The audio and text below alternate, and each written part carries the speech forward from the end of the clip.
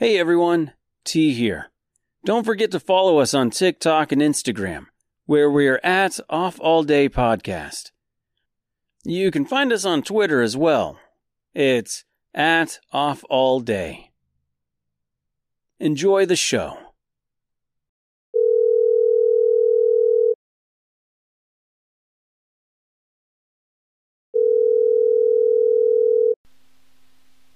Hello, your call cannot be taken at the moment, so please leave your message after the tone.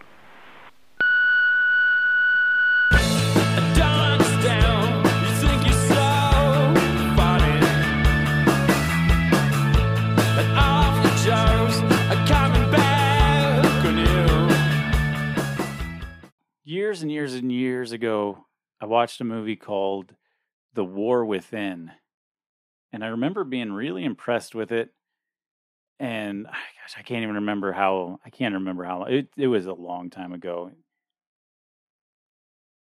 That's Oh, my it's air your conditioner. Yeah, Okay. sorry. No problem. You should hear my air conditioner. It's freaking loud. Anyways, yeah, it does, and it's gotten louder over the summer. But anyways, crap! Now I lost track again. Let me help you again, old man. Help me again. You were watching this movie called The War right. Within. It was the War Within, and it was about this guy who was in New York, and it was how he kind of got radicalized to the point that he was going to build a bomb, and he was like going to blow up like the metro train station or something. And it was really, really good. It was pretty fascinating because it was all about, as the title would say, it was the war within.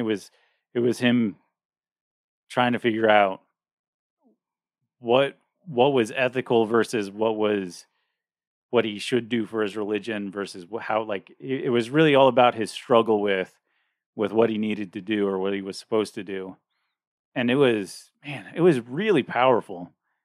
But they had one of the people that they interviewed in one of the documentaries who was Muslim, and he straight up said, like, Islam isn't about, like, right, a bunch of terroristic type things. Like, it's we want peace, we want right, things like that, nature. So for it to be just automatically assume that someone who's Muslim is, a terrorist, and, right. And I think everything that happened after 9/11, the way that the people, like Muslim people, were treated, I think that was yeah. And you think of, and this also goes back to War Within too, where pre 9/11, the word jihad just didn't exist in America. Mm-hmm. It was nothing. Like, nobody, like, you could ask any American, especially in the Midwest, right? Yeah. You could say, "Do you know what jihad is or what it means?" And they would say no. And they might have like some sort of weird racial quip about it. Oh, it sounds like some sort of foreign Middle Eastern thing.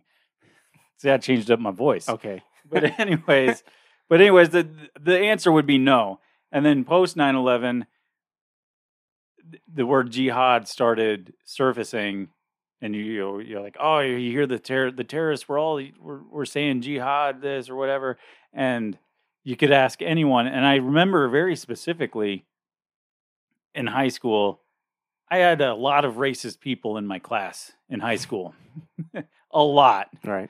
And pre 9/11, it was all racist, and like it was mostly Mexican jokes.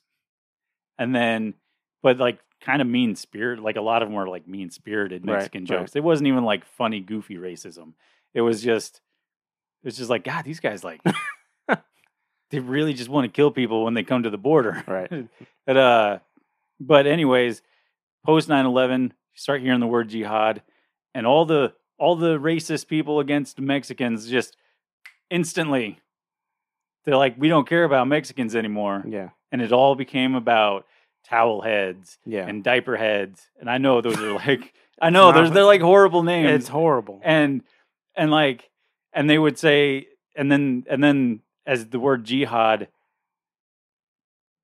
kind of became more of a popular phrase, they would say, like they would just use it as like a terrorist term. And that's really not what the term means. The term literally just means to struggle with. It's just an inner struggle. That's all it is. It has nothing to do with terrorism. It just became associated with terrorism. Yeah. And there was a kid that he was, I think he was in elementary school when 9/11 happened. They interviewed him in this documentary. And he said that before 9/11, they wouldn't bully him or, joke, call him names and stuff like that. Then 9/11 happened, and it just immediately, like night and day, got worse for him.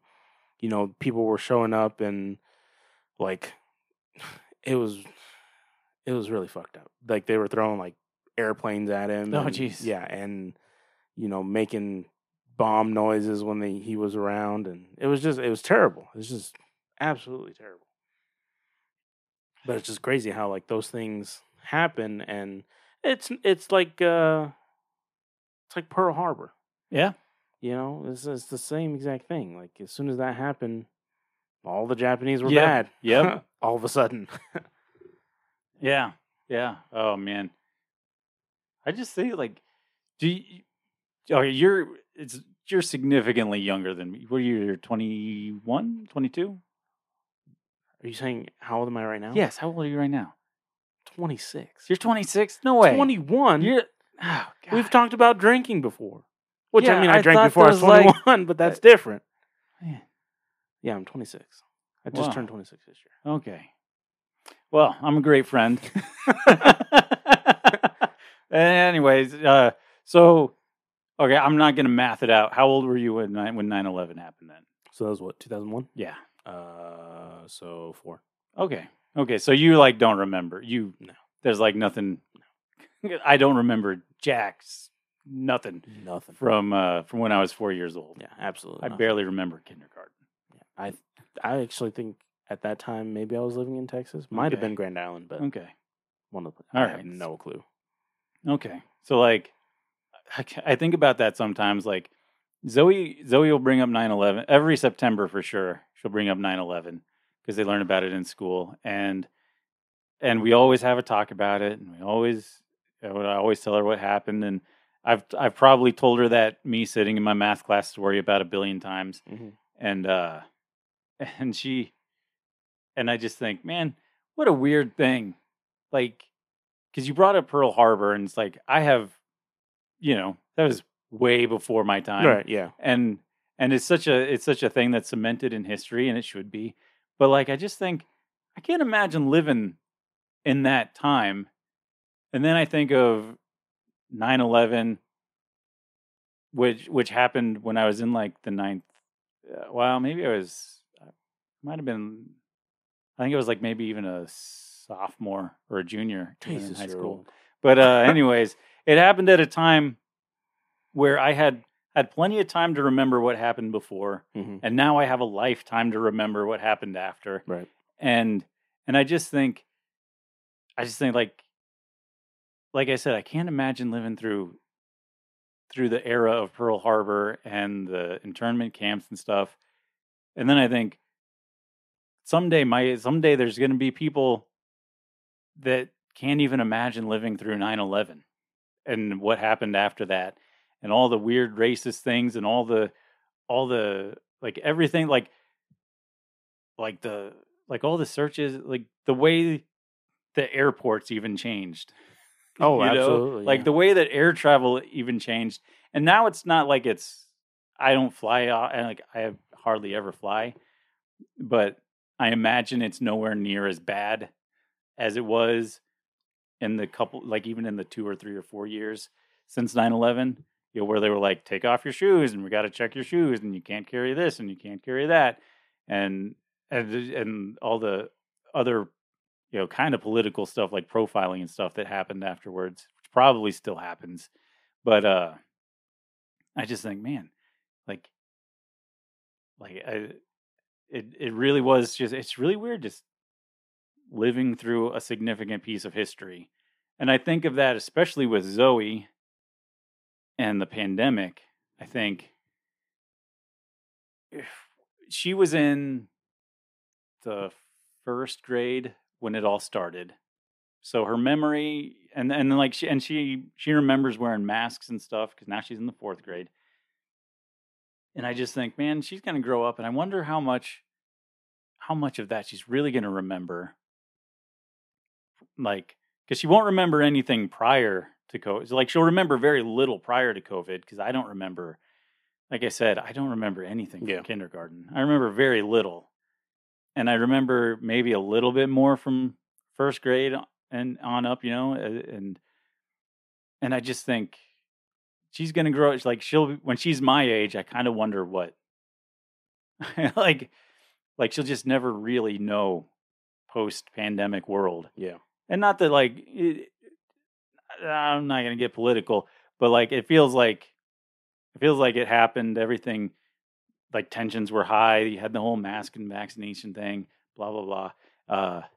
But then it's like everything kind of, once the dust settled, I feel like the world hasn't really particularly changed in the same way that it changed after 9/11 or Pearl Harbor. Like things just didn't, I suppose maybe Asian hate still continues a little bit stronger now than it did before or would have before. And then I think like what like Adelaide, I can't imagine Adelaide will have any significant memories of the pandemic itself.